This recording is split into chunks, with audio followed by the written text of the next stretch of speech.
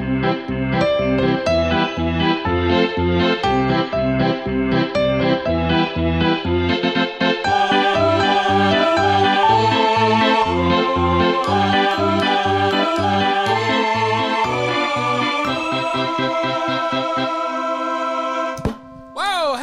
and welcome to this glorious episode of the Catechast. We never do that.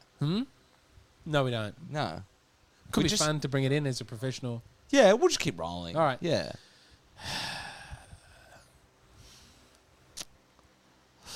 Every idea I bring to the show, mercilessly shut down. No, it's just, you're going to bring it to the show. Where are the Catechast dancers that I asked for? 1, 2, 5. What is the hell into which Jesus descended, and does it have anything in common with the hell of negativity that I'm in when I try and bring new ideas to this show? This hell was different from the hell of the damned and the hell of negativity that James lives in. It was the state of all those righteous and evil who died before Christ. With his soul united to his divine person, Jesus went down to the just in hell who are awaiting their Redeemer, so they could enter at last into the vision of God. When he conquered by his death, both death and the devil, who has the power of death, he freed the just who look forward to the Redeemer and opened for them the gates of heaven. But did he have a body? His body's in a cave. When it says his soul to his divine person. Yeah. United to his divine person. Right. He doesn't have his resurrected body at that time. No. So it's like us, his soul is separated from his body. Yeah. At death. Like with all the other people in hell. Exactly. But like his soul is different to ours because it's united to his divine person. And so that is the one that goes down to the hell of the... Not the hell of the damned, but like this hell of like sort awaiting. Of limbo hell. Yeah, it's like limbo, right? It's like Dante describes in the Inferno that this is sort of where like Aristotle and stuff live, and they're like they remember the patriarchs, the Old Testament. This is an important point. Okay. Yeah, I love this point. You do? Yeah. There used to be cool people there, and they left. Yeah, and they're like, oh, where does cool guys go? The Jews. They left, right? Like because Christ came down into that part of hell in Dante's imagination, and took them out. And yeah, essentially we have this idea of like, yeah, this is a sort of a waiting period, and that's where Christ goes. It's not the hell. It's not like hell where Satan lives with the fire and the brimstone, and the gnashing of teeth. But like everyone got together, no matter the dirty things they did. Yeah, I'm not entirely clear on that point. Yeah, right. It seems like are people damned before then? I don't know. I couldn't answer you. But that's just where you go. It's where Which you is sort of the hell that Jews believe in now. Well, I think this is also another point. Yeah, I mean, it kind of is. It's Sheol? No, it's exactly Sheol, right? Yeah. Like, for it's. I mean, that's the imagination that they have. It's this like nothingness, right? But you're sort of just outside of time and space, and you're waiting for something. So that's where Christ goes. But like in Jesus Christ Superstar, I'm pretty sure because you brought this up a number of times. Okay. There's like a whole song about like Jesus opens the gates or something, right? Is that? Oh, it dies with him. It ends with him on the cross, and then it's over. Really? Yeah. I thought there was like maybe Godspell. Maybe it's Godspell. I'm thinking. Where he separates the sheep and the. No, there's like a.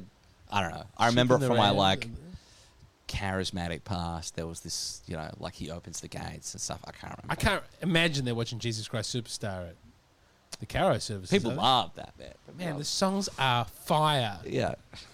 Look at all my trials and tribulations. Something, something, something, bowl of wine. Anyway, so let's plug on. What place does the resurrection of Christ occupy in our faith? The resurrection of Christ is the crowning truth of our faith in Christ and represents, along with his cross, an essential part of the Paschal mystery. So St. Paul says, without the resurrection, this is all crap. This is all empty words. This is all nonsense, right? So if you don't have the resurrection, none of it makes sense. It's all just lies. So we believe in the resurrection as a historical fact. And yet huge numbers of Anglicans, in my experience, really don't back the resurrection. But I don't understand why that's the bit they struggle with. Like, presumably if you struggle with the resurrection, you struggle with all the miracles. Exactly. And with there being a God, right? Like, yep. I see no... It's exactly what St. Paul says. It's just sort of like loosey-goosey stoicism mixed with... So St. John Henry Newman... describes this in a great essay he called his whole thing was like his whole life is a battle against liberalism in religion. Yeah. And he's pushing back against precisely this thing. So he's an Anglican priest who becomes a Catholic, becomes a cardinal, and is now a saint. And his whole thing is like, this liberalism within Anglicanism or in religion in general, which is like a 19th century phenomena, which has spread through the 20th and 21st. Which is to say, like, let's use this, let's be free of the dogma. Exactly. And let's well, maybe we don't believe in the resurrection, but that doesn't mean we can't learn nice things from the gospel. Well, I love Tom Holland. Love Tom Holland. Spider-Man, unbelievable. His podcast, also great. Yeah. But Tom Holland, the historian. Tom Holland, the historian. But he identifies as a Christian, but also as a man who I don't know if he does. He does. Okay.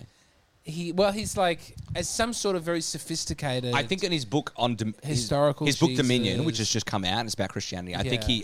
he advertised himself as an atheist who's fond of Christianity. Something like he's so entwined. Yeah. Dominic, I'm so entwined in the world of Christianity. Christianity, the sacral nature of the society in which we live, that it doesn't really matter in the same way that I personally believe in Jesus Christ. I mean, my dream is that we are Dom and Thomas. For Yeah, sure. but you get to be Tom. Yeah, I know. You've spoken about this before. Yeah, I know. Okay. It's a great podcast. Yeah. But I don't go in for that. Like, I'm so revolted by... I love him. He's great. But this thing of, like, church is getting together and listening to the organ and listening to these funny stories and looking at the vicar and eating a biscuit. It's it really, bullshit. just screams at me this, like, pleasant...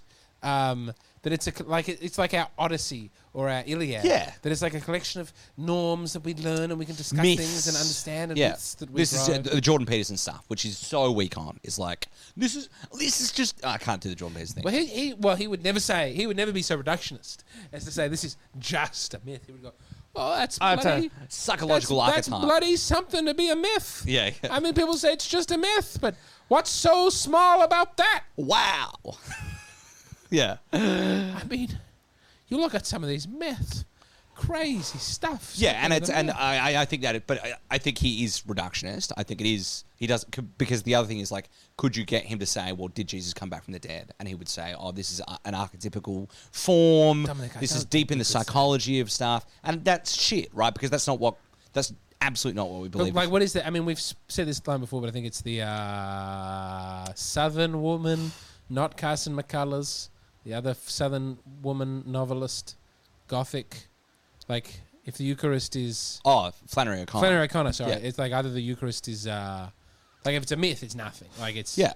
to hell with it. But St. Paul says the same thing. If it's a symbol, to hell with it. If this isn't real, then all of this is empty. If the resurrection is the linchpin on which everything else turns. If he didn't come back from the dead, then he's not God, and nothing of what he said or did makes sense or matters. Yes, Or nothing post that makes sense or matters. and there are other things in life, And it's historical fact, right? Well, it's historically attested in the Gospels. Yeah. they're making a written account of it. Yeah, but I'm saying we That's the believe source. it's a historical reality. Yes, That he that did it did that happen in physically that way. came back from the dead. Yeah. I mean, there are things that you can build your life on that are myths.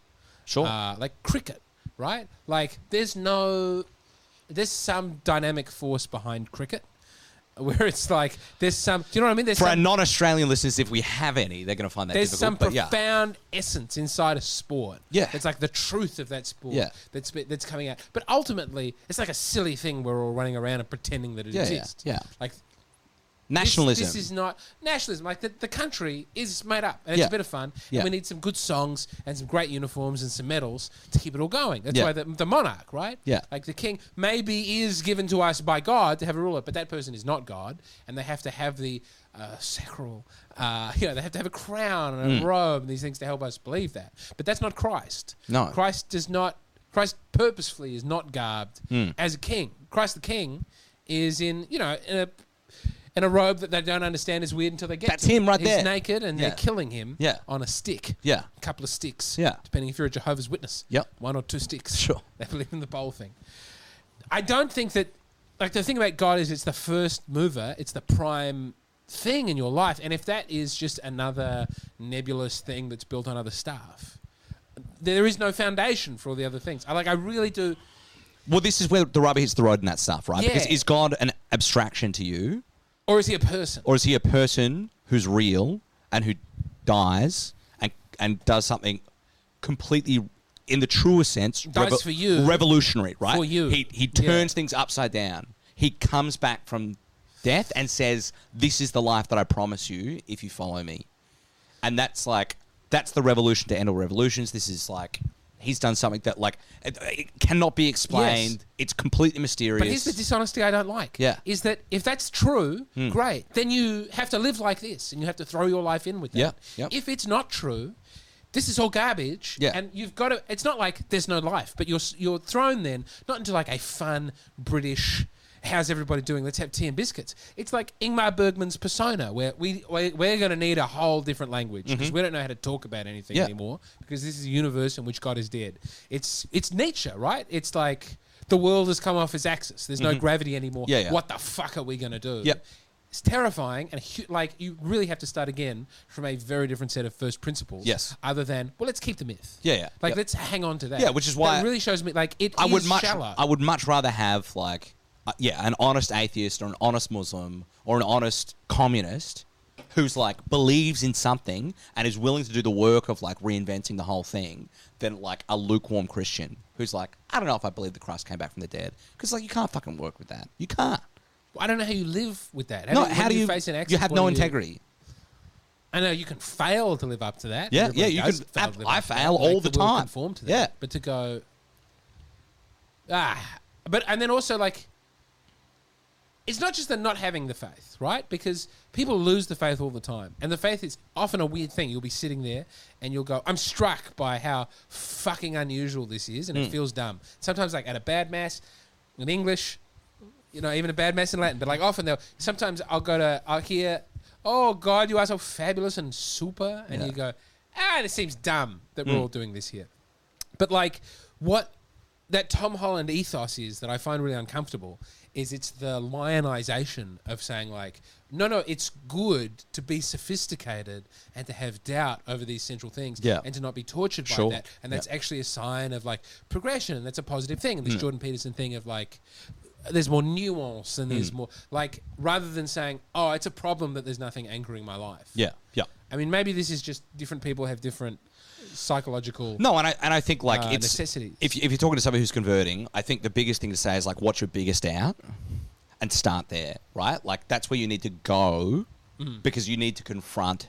Right, and the other things Jordan Peterson should like this stuff. It's you need to confront that doubt. You need to research as much as you can. You need to understand what it is you're doubting. Chase it. And it's and that's find out the answer, because a lot of other things in your life are going to have to change if you decide this is bullshit. Right, but that's the fine. But that's the resurrection, right? Also, is ultimately you're going to boil down to at whatever point this is the central thing in the faith, essentially, right? If this thing is not true, then the rest of the conditional statements change. If this thing is true, then the rest of them hold. But why do you think people find this one especially difficult? People will go along because it's the miracles. The thing. Yeah, but they'll go along with the miracles. Yeah, sure. Yeah, and they'll go along with the Old Testament, more or less. But you could say, there are Buddhists out there who do strange things, and there are wise men who know stuff they shouldn't, and there are you can come up with there's all these sorts of things in the world that we don't understand, and I want to keep a bit of mystery. I want to keep the fairy at the bottom of the garden. But this is Christ has said, "I am going to die, and I will come back, and I will rebuild the temple in 3 days." And then he does it, and he says, "And this is evidence of the things that I'm saying about myself, which is that I am God, and you have to live this way." And it's if you don't have this, then you can dismiss the rest of it. You can have all the nice shit, but you don't have to listen to him. But if this is true, and he did come back, and you come to some conviction about that, and you're you look into it, you're it seems like this man rose from the dead, then everything's up for grabs, and your whole world is different, and your whole life has to be really weird, because it's God has just done the impossible, right? And in no other way does he do the impossible, or anybody else. The rest of your life does have to become weird. Yeah. I was being shown recently by a friend the kosher light switch. Yeah, sure. Which is an insane device, right? Where it's it is wrong with the law. To make the machine move and start an electrical circuit, that's work. Yeah. But if the electrical circuit is always going and you just drag a bit of plastic down to block it, sure. So switch, you're actually turning it off by moving it because you're interrupting it. There's nothing wrong about that. And it's if you sign up to the kosher thing and people really, no one is doing that because it's a better way to do a switch. No, they're just doing it because they've really bought into this thing of like, that law is important, and that is what that law means. Yeah. And it means that your life starts looking really unusual. Yeah, as a it's result. Pharisaicalism is sort of like what Christ would. Well, I'm not saying it's right, but it's No, but I'm saying definitely that saying it's wrong. your life. I thought it was really cool. Yeah. But your life. It becomes a weird act of the will, and that you sort of wear the scars and the tumors and the weird growths of. Yeah, there's a transformation that occurs after the intellectual ascent. Yeah. It flows out into all sorts of stuff, and this. I mean, I think different heresies result in different disfigurements of the soul, in the same way that different sins result in different. Like, this is the point of all the different layers of hell. Like, you get what you deserve, and that sin changes you in a certain way. Yeah. So that you become ordered towards something. You become ordered towards it, Or but it's like disordered, the guy who's fucking around doesn't get the same thing as the guy who loves to murder. Yeah, like, his sure. soul is disfigured in a different way. Yeah. But that taking on the resurrection and Christ and who he is, it's a long, painful, weird process of them becoming someone new. Yeah. Yep. I mean, and that's on the psychological level, and on the intellectual level. But like, your life has to change exteriorly. Well, I mean, for one thing, it forces you to sort of bring the intellectual world in line with the physical world. Like, if this is a physical thing that happened and this is the world, then it's not okay for you to just intellectually assent to something and go on living a certain way. The body has to become subject to the mind. Mm-hmm. And you can't just do this, like when you meet a communist in uni and they're like they're like, the praxis isn't there, but the doxy is perfect. Yeah. The thinking is all fine, but you go, but you're a monster. Yeah. You're a fucking crazy person. You're literally wearing Nikes, and I've had that experience at university, right? Like, people handing me communist literature and they're like wearing like Nike's done a lot name of work brand shit, and you're like, to bring the communists into the ethos and the... Right, but it's also like, and that's why when you meet somebody who is preaching the gospel but is obviously not living it, in very obvious ways, it's not convincing, because it's like, you need to have the praxis as well. I mean, in some ways, like a more genuine version of doing this podcast, we're in hair shirts and hitting each other. Well, we are terrible Christians, James. Yeah. But I would like to do more in my life to Yeah. remedy that. And I don't know what my next step... I mean, this is, you got a confession and you listen. I'm pretty sure my priest thinks I'm too fat. No matter what I confess, he tells me to give up soft drink. But it is... And you have to do it without always having, like, enthusiasm and epiphany that carries you through. Yeah. I've understood a new thing and now I can carry... It's like some of it is just drudgery to get to the next. Yeah. I think we should All right. move Sorry. on. Yeah, no, that's good. It was good little discussion. 127. Why is the... What are the signs? Oh, what are the signs that bear witness to the resurrection of Jesus? Along with the essential sign of the empty tomb, the resurrection of Jesus is witnessed to by the women who first encounter Christ and proclaimed him to the 12 apostles. Jesus then appears to Peter and to the 12. Following that, he appeared to more than 500 of the brethren at one time, and to others as well. The apostles could not have invented the story of the resurrection, since it seemed impossible to them. As a matter of fact, Jesus himself upbraided them for their unbelief. So that's like the story of the doubting Thomas stuff, right? Where it's like, they're like, I don't really believe this happened. And then Jesus has to be like, put your hand in my side, put your hand in my hands, all that sort of stuff. So it's real, right? That's the whole thing, is that it's supposed to be, it's attested to by people who are there. They see it. They see that it's a physical reality. Yeah, put your hand in my side and then to upbraid that man for me. Yeah. Imagine how... You have little faith. Yeah, imagine how people who didn't touch my lung, imagine how nice I'm going to be to them. Yeah, well, he says these people don't. These people can believe, but you need to see it, right? Yeah. Like, you're of little faith. Which gets trotted out at youth groups when people are like, "Man, I wish I could have been there. I wish I could have seen it." Because we do think, right? Like, I mean, it would be much easier to have the faith if you turned, my beer into a Pepsi now with your mind. I'd listen to what you said more eagerly, than if you were not doing that. Which is one of the reasons, I think, there's miracles of that nature. But we're asked to believe without seeing that. I mean, some people are lucky enough to see miracles, and I really do believe miracles occur. Yeah. But I anticipate we experience fewer miracles than if we were physically next to Christ, walking around. Yeah, but before he was we're risen. also asked to have No. trust and faith in him Yeah. in the same way that I think I mentioned this point a couple of weeks ago, like the centurion who goes to Jesus and says, like, my daughter is sick in my house. Yeah. And he says, I'll come and heal her. And he says, no, like, I'm under authority. I understand how this works. You say it and it will happen.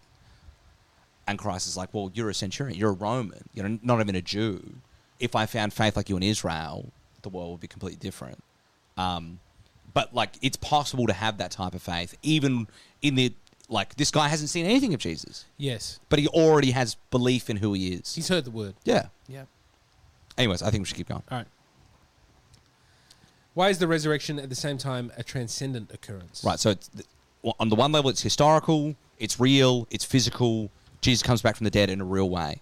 While being a historical event, verifiable and attested by signs and testimonies, the resurrection, insofar as the entrance of Christ's humanity into the glory of God, transcends and surpasses history as a mystery of faith.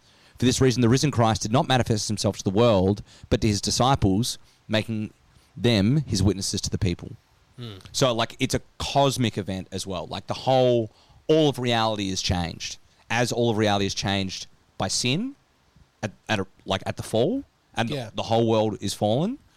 In the same way, the whole cosmos is now different because Christ has come back from the dead, right? Like, things are up for grabs now that weren't up for grabs before. And we're called to be witnesses to that, right? Like, so he could have appeared to the entire world in all times and all places and said, I'm here. Yeah. But he's asking something of us. On your 5th birthday, Christ appears to you. Yeah, that's and you have a right. And he chat. says, I'm actually real. Yeah. Yeah. But instead, he's asked us to have this particular type of relationship with this condition on faith, condition on trust. And so because of that, we have to be witnesses. We have to give testimony of what Christ has done for us. I mean, the backlash that I hear myself as an atheist and atheists who I've known being like, yeah, that's exactly what if you made it up. Yeah, sure. That's the condition you would set. Well, I don't... It's very important to have faith because I can't show you. No, if you were to make it up, you wouldn't say, this man came back from the dead and people saw it and then they touched him and then he hung around for 50 days and taught them a whole bunch of stuff. Well, this is the hard intellectual... Right? It's like, it seems where it's like pretty verifiably not true. But it is something you would say now, right? You'd be like, yeah, 2,000 years ago that happened, and here are some things that are written, and we don't have pictures of the people who wrote them. Like, it's far enough in the past now that something like that can seem right, like if you came up with it now, if you said, 2,000 years ago this happened. But the other thing is, like, people were believing that 2001 years ago, right? Like, people were believing that immediately and dying for it. And you're like, that's weird. Yes.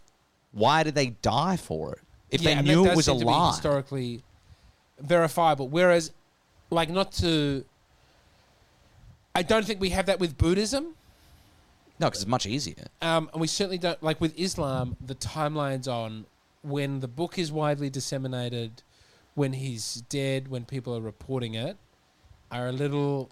Yeah, I mean, the proofs of Islam is that, like, well, we conquered a lot of the world real quick. Well, it's the book. So, it's the book. The book is perfect. Yeah, but also, like, before we had the book, we were, like, really good at killing people, so, you know. I mean, they were exceptional at killing They people. were very good at it. And they're still, some of them, not everybody, Yeah. some of them are still pretty good at it today. Yeah. But then some of them are really bad at it. You see these Not as good as terrorists- George Bush. Oh no, man! George yeah, Bush is number one in terms of if it's about body count. I think the Americans probably showed that they had the right way about it. They're exceptional, yeah. But I'm just saying 9/11 was an inside job. That was the joke that I was making. It was a joke. But I was building towards saying that terrorists have gotten increasingly bad. They used to blow up whole planes and buildings and stuff, and now it's just like one guy with a knife in Germany hurting somebody. Yeah. Not even getting any numbers on the board. All right, let's All keep right. going. Yeah. But you know what I mean about like that is the way you'd... It is a hard thing to intellectually get around, like something is happening in 33, 34 AD. Whatever, like there's parts of the world start, like a cult is being built and people are dying for it. Counter argument to that is people are dying for all sorts of cults. Sure. And there are all sorts of cults. Yeah. So there is, I mean, people have seen things in other cults. People can be led to enthusiasm from a non-divine occurrence. Yeah, sure. Yeah. So it's like, that is an argument against it. I mean, those have not endured. in the same way. Right. I mean, we know people died for, like, kings in the Middle Ages and stuff, right? Yeah. And it's like, well, how do you know there was a king? Your argument that they died for these people just doesn't mean there was one. Yeah. And it's like, well, yeah, but I mean, there are other reasons we believe in the reality of these people other than, I'm just saying, like, it is a proof of the faith that there were martyrs immediately. It is. Yeah. Now, could you not say that there was a conspiracy? Because he doesn't come back to everybody. He comes back to the disciples, the small group. Yeah. Well, to 500 at least, yeah. Yeah, pretty big conspiracy. Right, and this is also being written, like, very early on. Yeah. Right, like, this is being written in the first century, and they're like, there's 500 of these people. And you would just say, yeah, he appeared to one person.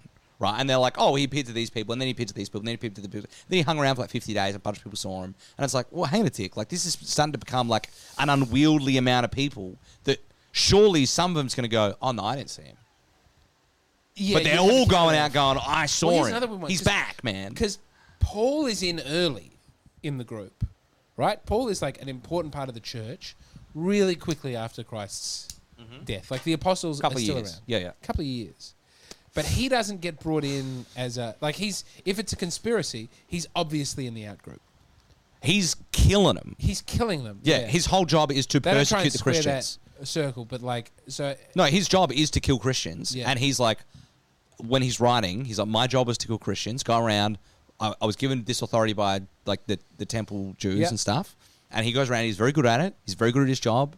He goes around, kills a bunch of Christians, including St. Stephen the Martyr, and then he's literally on a donkey, and he falls off his donkey because he has a vision of Christ who says, Paul, why are you doing this to me? Yes. And then he becomes the greatest evangelist. Yeah. And he's like, and I never saw him, right? I never met him in real life, right? Like, I only ever had a vision of him after he was dead. Yeah. But also alive. Yeah, it's a wacky time. Yeah. And I think the argument that it is a conspiracy, I've never seen made. No, I think outside of a crackpot book. Well, no, the modern argument is that this was like a mass psychosis, right? That they did believe it, but obviously it couldn't have happened. Yeah, this is trauma. Yeah. Like these are people who are like days after their best friend has died and stuff. They suffer the same delusion that they reinforce for each other. Yeah, and that explains, if you want to believe that, like maybe the 12 apostles and Mary and stuff like that. You think once you get to a certain number? And also then it becomes like, well, how does the mass psychosis spread as a social contagion to St. Paul, who's literally his job is to kill people, right? And it's like, well, like that would be like, I don't know, like Donald Trump becoming transgender tomorrow or something, right? Where it's just like... Could happen. Yeah, right. I mean, it could happen. Someone does trans Trump. But yeah, like, imagine the win that would be. Yeah. Right? Like, oh, we got him... We got that guy. Of all the people we could get, we got that guy. Like, we won. Like, that's like we didn't have to argue anymore because now we can just, whenever conservatives come at us, we can just say, that's how white he's supremacists a woman feel now. About Kanye West right now. Sure. It's like, we got Kanye? I mean, Christianity does seem sort of uniquely, weirdly exposed at the point at which the divine is touching the present. Yeah, they're making big claims. They're making the biggest claims possible. Quickly. And saying, we can back it up. We saw it. Because, like, Scientology is making some big claims. Yeah. About the very distant past. And that he's figured it out or something. Yeah. Mormonism is easier... Like, I read the tablets about this thing that happened a long time ago. The golden underwear. But there's no one that has to attest to physically meeting the people that they spoke. Yeah. They've met Joseph Smith, who's not doing miracles. He's saying, I've got a story that I read. Like, miracle, maybe it was that I found it. But it was different every time I wrote it down. But, like, trust me, I read it. It's much harder to verify. Yeah, it's weird. It is weird. I think we should move on because I want to. We should get at least through the next 3 questions before we finish. Yeah. I like some of that. The flagrant. Something flagrant about it. It's really ballsy. Like, it's a ballsy claim. And you know who saw it? A couple of chicks, a couple of ladies. Yeah, well, you exactly. Don't respect them. Exactly. Right. Yeah. Like he's like, who's he appear to first? The lowest of the low. Is his mother one of the Marys who are there? Who are the Marys? I think so. Mary Magdalene, Mary the mother? Mother of the wife of Cleophas, I think is one of them. I think one of them's Mary, mother of God. I can't remember. It's the women. I think one of them's Mary Magdalene as well. Yeah. Maybe Mary the Mother of God. And so she's like a reformed prostitute, right? And it's like, well, she's coming out and going, and the disciples don't. The other thing is the apostles don't believe him when the women come back. They're like, I saw this, and they're like, did you?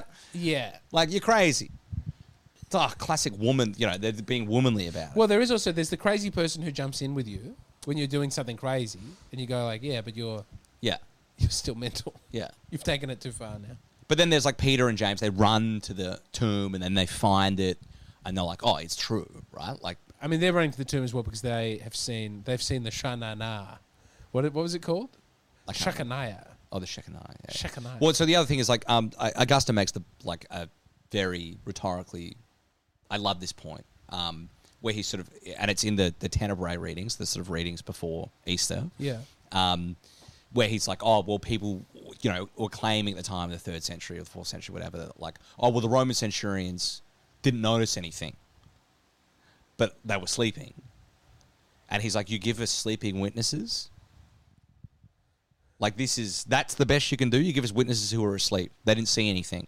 That's not a witness, right? Like, we've got people who saw the empty tomb. We've got people who saw Christ. Yeah. And you're saying, well, the centurions were asleep and they didn't notice anything, so maybe nothing happened. And he's like, this is a piss poor argument, right? Like, it's very funny. Is there a parallel? Because they fall asleep in the garden waiting for him. Mm-hmm. And then the centurions are waiting for grave robbers to come and take him in the negative sense, attack him. They fall asleep. Yeah. There's just a lot of, A lot of sleep going on. back to back, a lot of people are falling asleep. It was a sleepy time in the 1st century.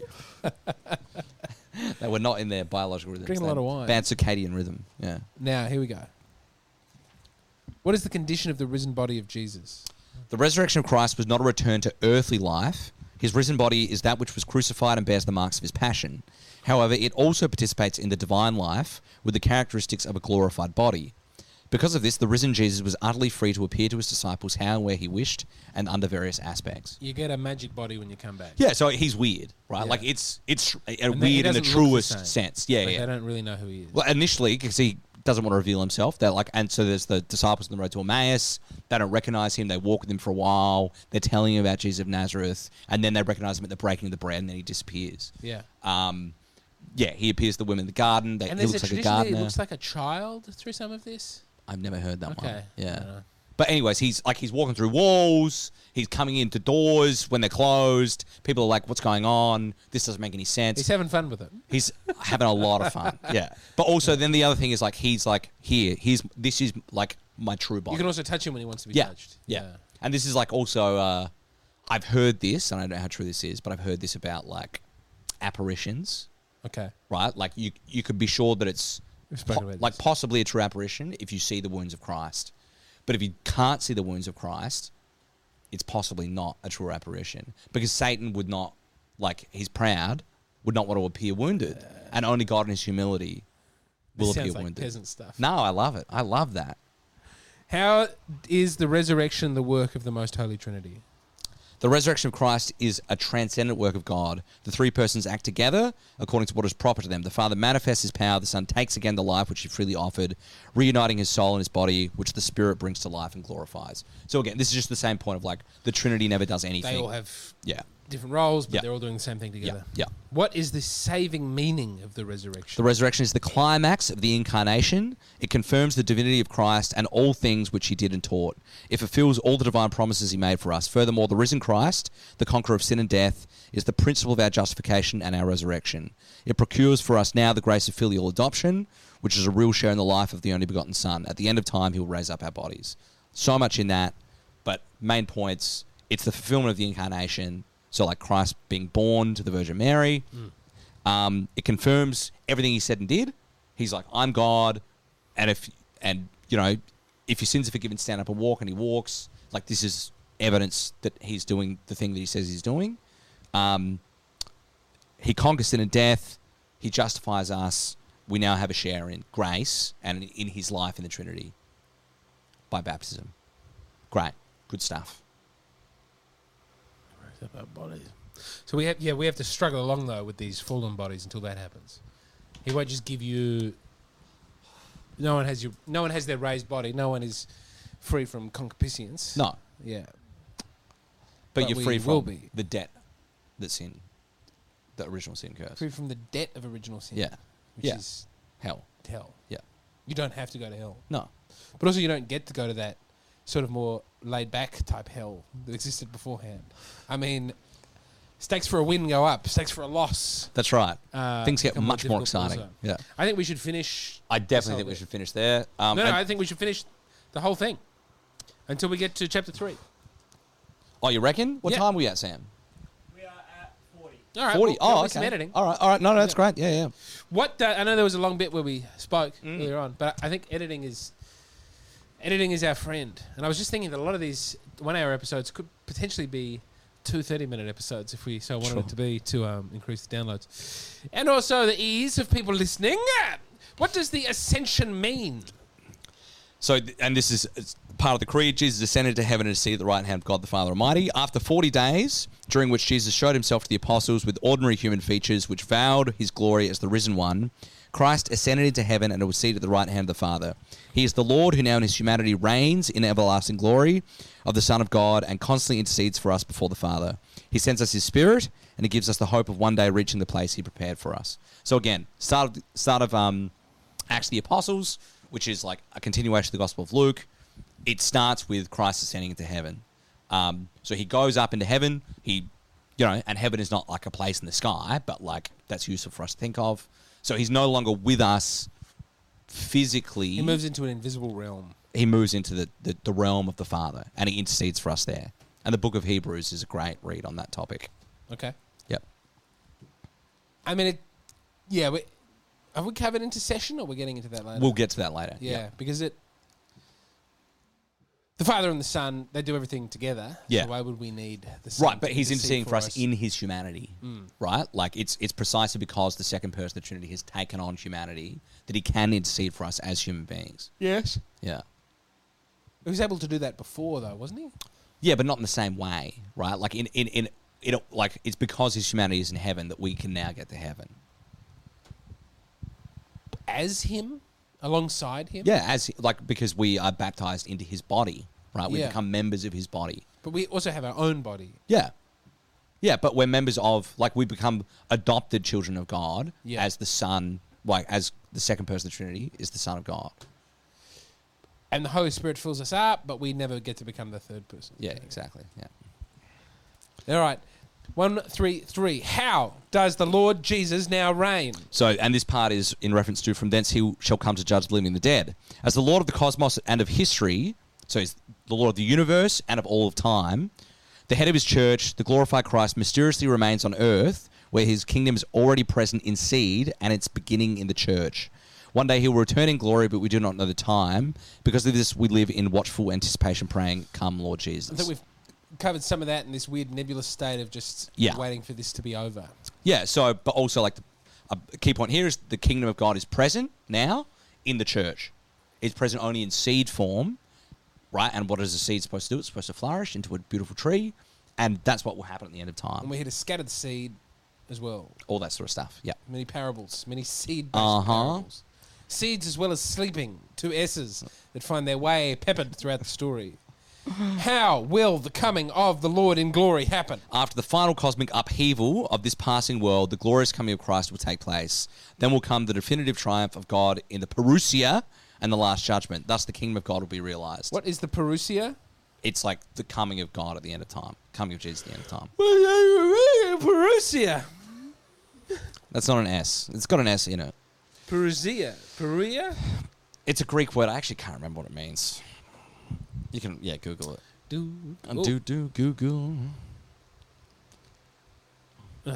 While you do that, I'm just going to read this last question. Okay. How will Christ judge the living and the dead? Christ will judge with the power he has gained as the Redeemer of the world, who came to bring salvation to all. The secrets of hearts will be brought to light, as well as the conduct of each one toward God and toward his neighbour. Everyone, according to how he has lived, will either be filled with life or damned for eternity. In this way, the fullness of Christ will come about, in which God will be all in all. So, a couple of points here. Christ is now the judge of humanity, which he can be because he's taken on humanity. He will judge the living and the dead at the end of time. He'll sort the goats from the lambs and all that sort of stuff. It means arrival. Right, so his arrival at the end of time. Our secrets will be revealed. Our conduct will be revealed. Everyone will know what you've done. That's pretty scary. I'm a pretty disgusting person. I'm pretty chilled about it. I think other people have done worse stuff than me. As long as we're all seeing what everyone has done, I'm humble enough to go, Well, I was in the great scheme of things, guys, middle of the road. no lower than second quartile. Surely. Some of you have done real bad shit. But maybe that lukewarm attitude is one of the worst things you could that's possibly right. have, you know. So yeah, that's it. So that's the end of chapter 2, which is the person of Christ, which is like so exciting. I love that part. Yeah, it's good. It took us a long time. It took us a long time. That's like his two natures, his two wills, Yeah. his knowledge. Goes through everything. But now we get to the real good stuff, which is the Spirit and the church, and everybody loves the church. Oh, We isn't can the slow church down and have exciting? more arguments now. We're going to have a lot of arguments about the church where we get to the papacy and stuff like that, infallibility. Oh, it gets good. It gets so good. And then we're into the sacraments, and then we're into like 10 Commandments. Oh, man, it's so great. We don't stop. I'm going to buy some shitty food and bring it home to my wife and watch Survivor. Nice. Thanks for joining us on another episode. We'll see you next time.